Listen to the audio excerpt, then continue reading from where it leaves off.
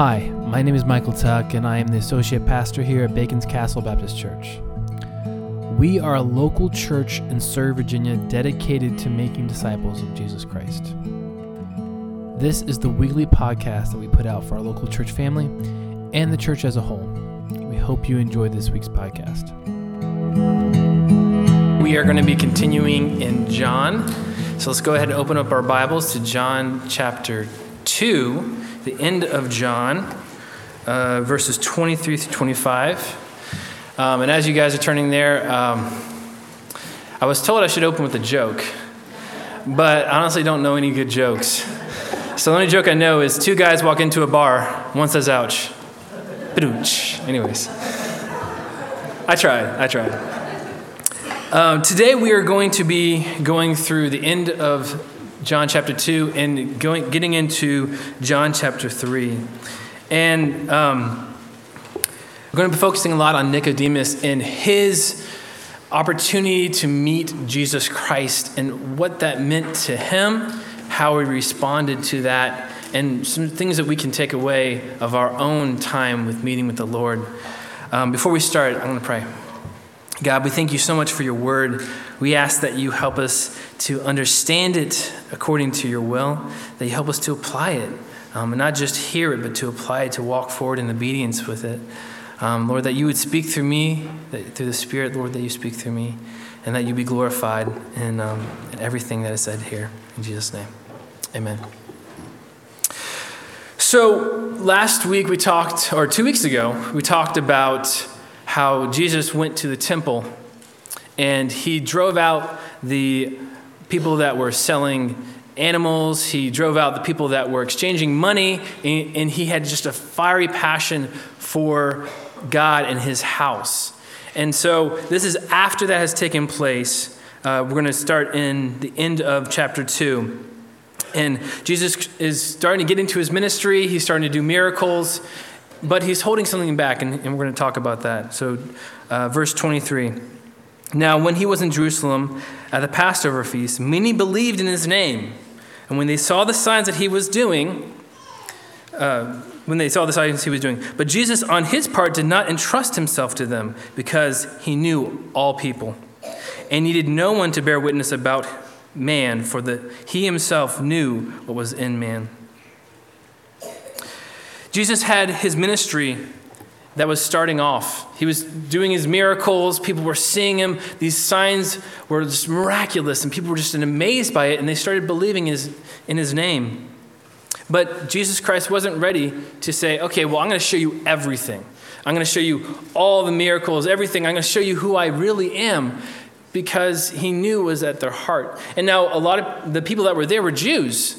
And the Jews were looking for this Messiah, this coming king to conquer the Roman Empire that they were underneath. And Jesus Christ knew this. I believe is what it's saying, is Jesus Christ knew this. He didn't want them to take him and say, okay, well, you're going to be our king. We're going to establish you, and you are going to come mighty and powerful. And so he held himself back from telling them that.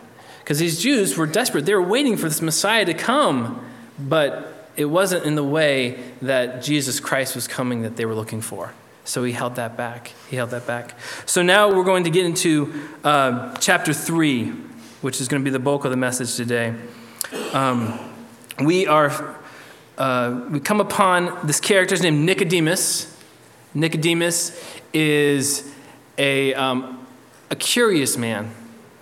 And a lot like us, like what we should be, a curious man, trying to figure out who is this guy that's come in and he's doing all these signs. He's doing all these wonders. I need to pay attention to him. All right? So we're going to go ahead and start in chapter 3, verses 1. I'm going to read through, and then we're going to go back through and talk about it a little bit. Verse 1. Now there was a man of the Pharisees named Nicodemus, a ruler of the Jews. This man came to Jesus by night and said to him, Rabbi, we know that you are a teacher come from God, for no one can do these signs that you do unless God is with him. Jesus answered, Truly, truly, I say to you, unless one is born again, he cannot see the kingdom of God.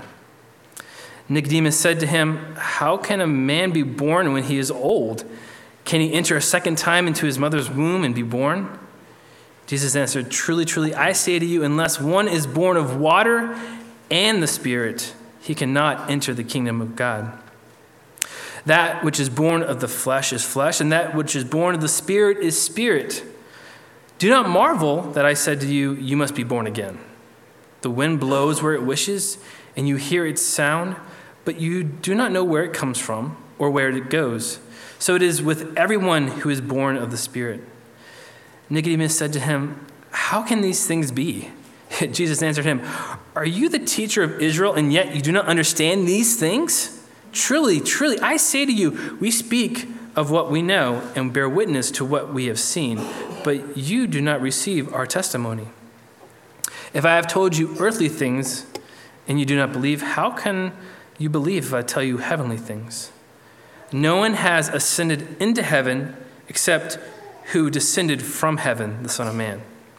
And as Moses lifted up the serpent in the wilderness, so must the Son of Man be lifted up, that whoever believes in him may have eternal life." All right, this is a lot going on here. We're going to dissect this a little bit, but first, before we get into this, I want to talk about a couple things of this, little elements of this passage. So first of all, who is Nicodemus? Who is Nicodemus, and why is he coming to Jesus? So first of all, Nicodemus, it says in the text that he is a Pharisee, but not only a Pharisee, he is a man of the Pharisees, so sent by the Pharisees, but also man of the Pharisees can mean that he is part of the highest or the best group of Pharisees. He's also a ruler in the Sanhedrin and a teacher. So he should know his stuff. He's a Pharisee. He knows the Bible inside and out. He grew up with it. And just a few things that he believed is he believed in the inspiration of the Old Testament. He believed in the coming Messiah. He believed in miracles. And he also believed in the resurrection, not to be mistaken with the Sadducees that didn't believe because they were sad, you see. All right. The Talmud records that Nicodemus was one of the 4 richest men in Jerusalem. So he has great power. He's a teacher. He's a leader. He was also a member of the aristocratic family that had furnished the Hasmonean king with his ambassadors to Pompeii in 63 BC. This is outside the Bible history about who he is. So he is prominent in history on top of that. So we see Nicodemus here for the first time, but he actually comes in later as well. He comes in Jesus' defense in the Sanhedrin. It also comes later where he anointed Jesus' burial. So Nicodemus, this isn't just a one-time, I come to you, Jesus, I'm asking who you are, and I'm leaving, never talking to you again. He's curious. He comes back. It's not just him trying to get by Jesus or, get around his teaching. He's trying to understand. A second thing about this section, at the very end, in verse 14, it talks about the serpent and the staff. Do you guys remember in Numbers 21 where we have the people going into the wilderness being led by Moses, and they're grumbling and they're complaining and they're saying, "Oh, God, why did you bring us out here?" And then God's like, "Well, I'm going to send fiery serpents to come and start killing you guys." And they're like dying left and right. And so Moses erects this serpent made of brass on a pole and says, "Whoever looks at it will be healed." I mean, that's convenient. Just look at it and you'll be healed. And so we have this story going on. And today we have that being used in many different ways. We have the serpent on this rod. Have you guys seen it in modern day medicine, things of that nature? Okay, but it first started in the Bible. And then later on, 700 years later, in 2 Kings, we have this brass snake that they're still worshiping. Okay, the snake that brought them healing, they forgot it was God that gave them healing. And they started worshiping this snake that's on a pole, okay? All right, so we have the first instance of the snake, the second instance of the snake. And then we have different people adapting it. We have, go to the next one. You guys ever seen that before, right there? The rod of Asclepius? Okay? So this is the rod of Asclepius. And on the left is just by itself, but on the right, that is an EMT symbol, okay? Emergency medical transportation symbol. And so that got there because Asclepius was a skilled physician who practiced in Greece around 1200 BC. He was, if you guys have read Homer's Iliad, he's described in there. And it became a symbol of medicine later on. We got this snake on a pole, and we look into it, we're saved, we're healed, okay, medicine later on.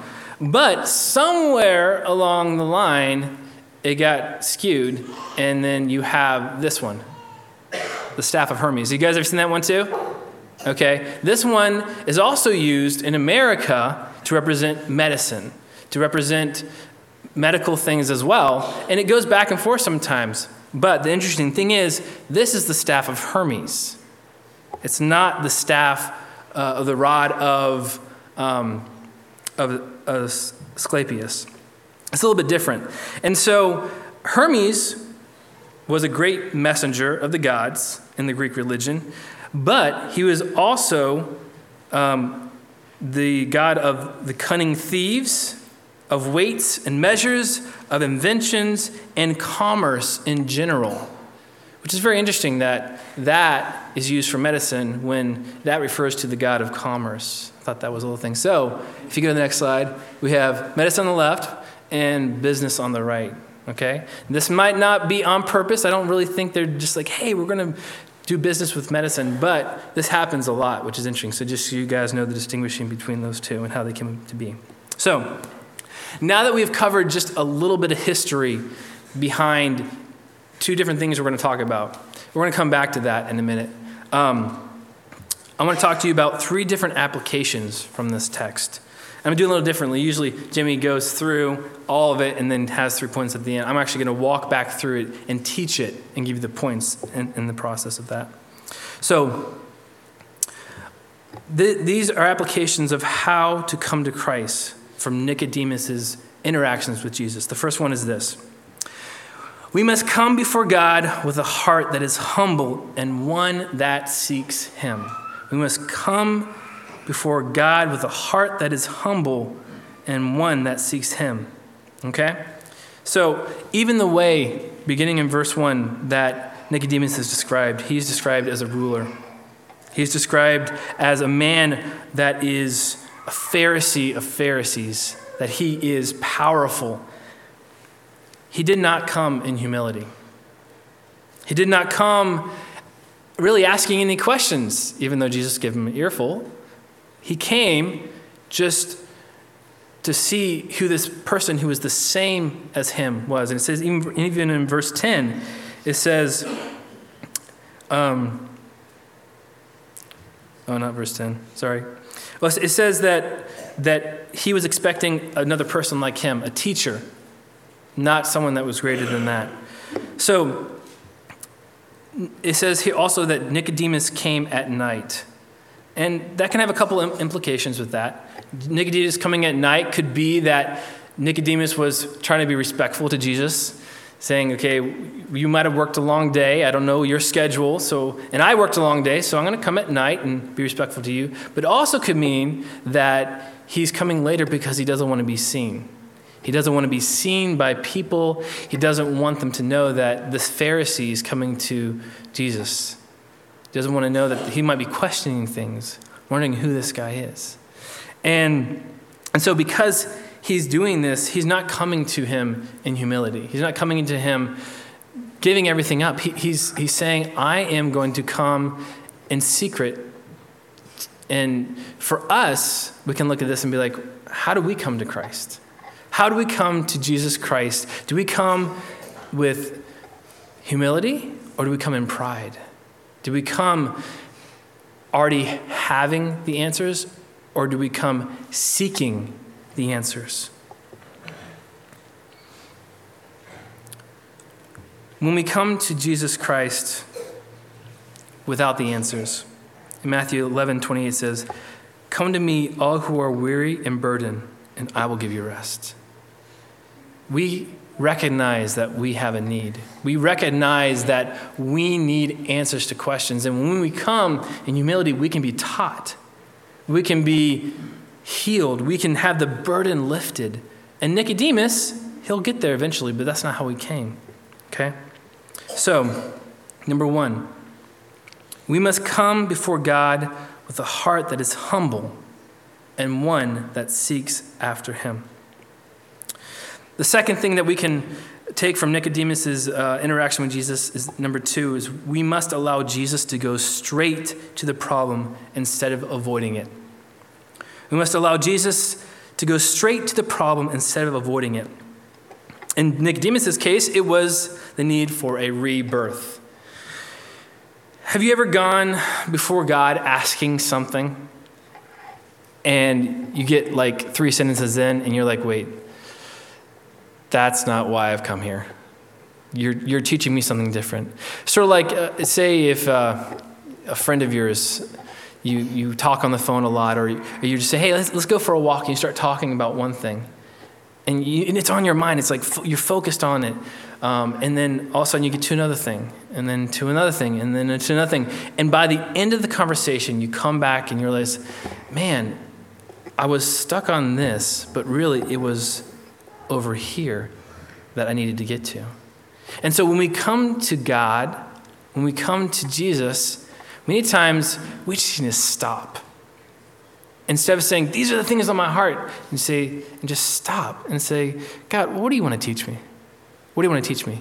Nicodemus's reaction, it's sort of like, what's going on? Because this is how it goes. Jesus answered, he came and he said, Rabbi, we know that you are a teacher come from God, in verse 2, for no one can do these signs that you do unless God is with them. And then all of a sudden Jesus answers him and says this, truly, truly, I say to you, unless one is born again, he cannot see the kingdom of God. Where did that come from? It's like, I'm just saying you're a teacher, and now you're saying I need to be born again. Where are we going with this? So what he's doing is he's jumping into the root of the problem with them. And so from this, we have a few things. We got this new birth. He says that you need to be born again. And born again can be translated a couple ways. Born from above is one way it can be translated, which the Greek is not really specific about if this is born from above or born again.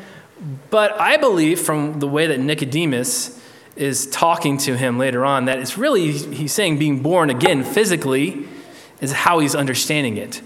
Because if he was born from above, he would say like, well, how can I follow the sky? You know, he's not thinking that. He's thinking, okay, well, how do I go back into my mother's womb and be born again? And he's making him think. And in this, he sort of reiterates it again, and he says, later on, he says, truly, truly, sorry. I sort of lost it. There you go. Verse 5. Truly, truly, I say to you, unless one is born of water and the Spirit, he cannot enter the kingdom of God. Okay, so he's saying the same thing again, but a little differently. He's saying water and Spirit. Some people say that the water means, you have water when you come out as a baby, and then also later on by the Spirit, a regeneration of that as well. It could mean that, or water in the Old Testament is talking about cleansing, being forgiven, the cleansing of yourself, as well as the Spirit who's being born by the Spirit. So it could mean either or, but I think even in Nicodemus' mind, he's still thinking, I don't really get this. And Jesus is sort of disappointed. I mean, he's come to him. He knows, Jesus knows what's on his mind, and he's starting to tell him these truths, and he's like, oh man, I don't get this. Wouldn't that be terrible if the person in the community that everyone looked up to, someone came to him and told him something that he had no clue about, and it was like life-shattering. It was like the most important truth in the entire universe. And he's like, I honestly have no clue what you're talking about. And this is what's happening. This man, this Pharisee, Jesus Christ says that he is the teacher of Israel, and he doesn't understand what this means, even though it's alluded to in Ezekiel 36. 26, it says, "And I will give you a new heart and a new spirit, and I'll put within you, a new spirit I will put within you, and I will remove the heart of stone from your flesh and give you a heart of flesh." This was a teacher, and he didn't see this. He didn't connect the dots. And so when Nicodemus came to Jesus Christ, he was flipped upside down. He was taken from this man of high stature to a man of humility. Jesus Christ was showing him, hey, you don't know everything, so sit back and relax and let me show you what I want to teach you. Let me talk to you about this rebirth. And so when we go to Jesus, we need to allow him to go straight to the problem instead of avoiding it ourselves. Okay? So the third thing we can take away from Nicodemus and his time with Jesus is that we must accept that the only way to eternal life is through Jesus Christ and him alone. We must accept that the only way to eternal life is through Jesus Christ and him alone. We have Nicodemus came at night. He didn't come in humility, he came in pride. And then he starts by trying to figure out what's going on, and Jesus Christ goes straight to the point and humbles him. And then he says something that is crazy. He's saying that Jesus Christ says, I am the way to eternal life. I am the way to eternal life. No other way, no other means, no other person. You cannot come by doing good works. I am the way to eternal life. And there's some things that he starts talking about. He starts giving himself different titles, okay? The first one, I don't know for sure about this one, okay? He says in verse 11, "Truly, truly, I say to you, we speak of what we know and bear witness to what we have seen, but you do not receive our testimony." I've read through a few things on this. Some people might say it's the disciples have seen the signs, and so we have the testimonies of the disciples that go along with this. But I asked Jimmy about this morning. What if it's the Trinity he's referring to? What if it's he's going Trinity on him, and he's like, what's going on? You just said we, and there's only one person here. What's going on? And he's sort of bringing into the mindset that there's something bigger than Nicodemus happening, that something that he can't understand with his own eyes, that when flesh begets flesh, you can't understand until you are born of the Spirit. You are given a rebirth. And so he says here, I have told you earthly things and you do not believe. So how can you believe if I tell you heavenly things? Sort of giving a glimpse of that little heavenliness. And then Jesus refers to himself as the Son of Man in verse 13. The Son of Man comes from Daniel. And he is saying here that he is the one that is coming in power. He is the one who will conquer, but not the way that Nicodemus might expect. Not the way that he is looking for. He's looking for this Messiah to come in power. But Jesus Christ first comes as a humble servant. And that's what he's showing him. No one has ascended into heaven except he who descended from heaven, the Son of Man, calling himself. That's one of his favorite titles, the Son of Man, that he calls himself. And the last thing he talks about is the serpent. We're coming back to that now, the serpent. And as Moses lifted up the serpent in the wilderness, so the Son of Man be lifted up, that whoever believes in him may have eternal life.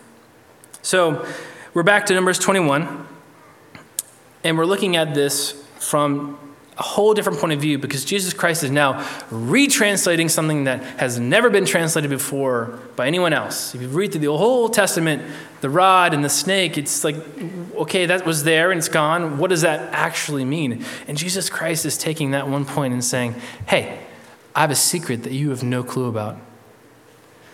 I have a secret that you do not understand. Okay, so let's break this down. We have this brass serpent on a rod. Okay? This serpent was put on a pole and represented what he's saying, himself, when he's supposed to be lifted up and die on the cross. The serpent was a symbol of sin. Okay? It was a symbol of sin. You got the serpent in the beginning of the Old Testament. And then you also have what he's made of was brass, okay? And the interesting thing about brass is that it can sustain fire, okay? So it was a Levitical symbol of judgment. You have a brass serpent that is going to be judged. And Jesus Christ is saying, I am that one. He says in 2 Corinthians 5:21, that he hath made him to be sin for us who knew no sin, that we might be made the righteousness of God in him. Jesus Christ came and he took on that judgment, the fiery judgment of God on all the sin, on himself for us, so that we could what? That we could have eternal life.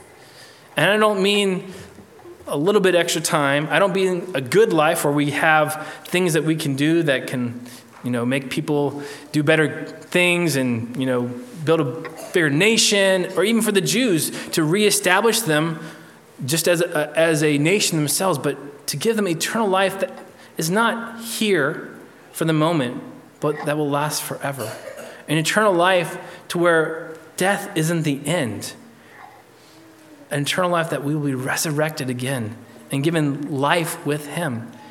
Jesus Christ was showing that he made a way. And this was a hard thing for Nicodemus to get his mind around. He had to accept that Jesus Christ was one, part of the Trinity, if that's the right way of interpreting it, the Son of Man that talks about in Daniel, and also the serpent becoming sin and having the judgment put on him so that we could have eternal life. And so, in summary, Nicodemus' travels through this, what we can learn from it, that when we come to Jesus, we need to come in humility. 2, we need to allow him to reveal the root of the problem in our lives. And in this case, Nicodemus, he needed rebirth. He needed to be given life through the Spirit, because he can't understand it unless he has the Spirit. And then also, we need to recognize that Jesus is the only way that we can have eternal life. Nothing that we could do in this life other than through Jesus Christ can we have eternal life. And that's been the struggle in the Bible ever since the beginning. We have Adam and Eve who ate the fruit, and then they tried to make their own dominion. They made cities. They made the Tower of Babel later on. You have all these cities and people and men trying to make themselves gods throughout all of these generations. And God's saying, you might try that. You might try to extend your life and live on and on and on. But even if you try that, my Spirit will only dwell with you 120 years. And that's some other things on top of that could be. But anyways, God is saying, no matter how much you try to extend your life or even be God yourself, there's no way other than entrusting your life to me and knowing that I am God. I'm pointing to Jesus, not me. That he is God and that there's no other way. You can try all you want through your good works, through your beliefs and how you think. Even some people, even in incarnation and how they think they're going to live on and on, it's only through Jesus Christ that we can have eternal life. And he's saying this. So the question for us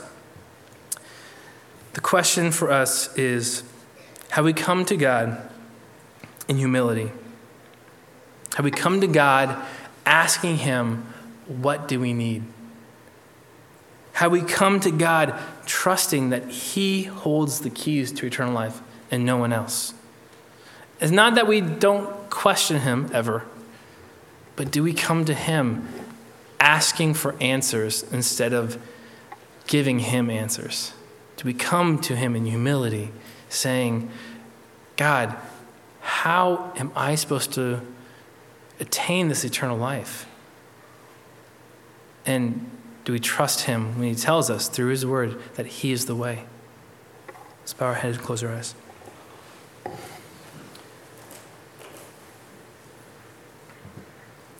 Lord, we thank you for your word that guides us, that shows us our need, even when we don't ask for it, because you know that we need you. And this is all leading up to one of the greatest verses in the Bible, John 3:16. And before we even get there, you're teaching us truths. You're teaching us that eternal life comes from you.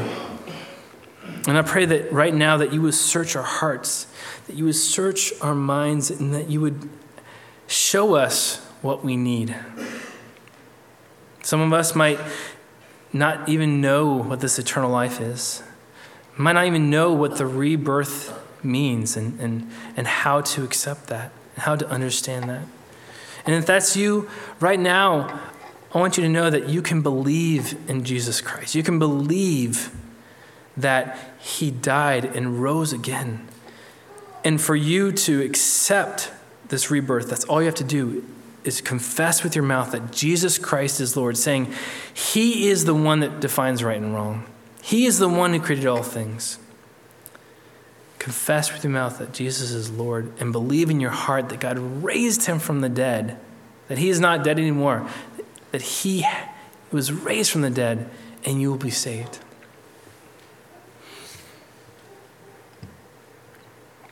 If that is you, I ask that you do that today. And then there's some of you that have done that, have accepted Christ, but when you go to Christ, you don't really have the humility that you need. You're not coming to him with a heart to listen, but you're coming to him trying to explain all these things away instead of just sitting at his feet and saying, God, show me the answers. Show me what I must do.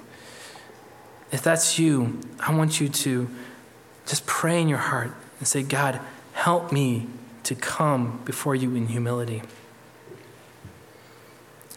Look at the root of the problem that I have and just guide me on how you want me to live my life, how you want me to love others, how you want me to do whatever he's speaking to you right now. And Lord, we thank you so much for giving us this scripture to remind us to be humble, to remind us that we can trust in you, that you are the Son of Man, that you are the one that has come to give us eternal life.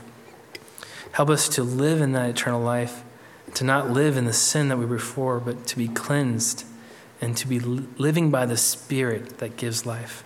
In Jesus' name, amen. Thank you so much for listening this week. If you have any questions, you can email them to pastorjimmy@baconscastle.com. Also, check out our website at baconscastle.com to get to know us and see what God is doing here locally in Surrey. Be blessed.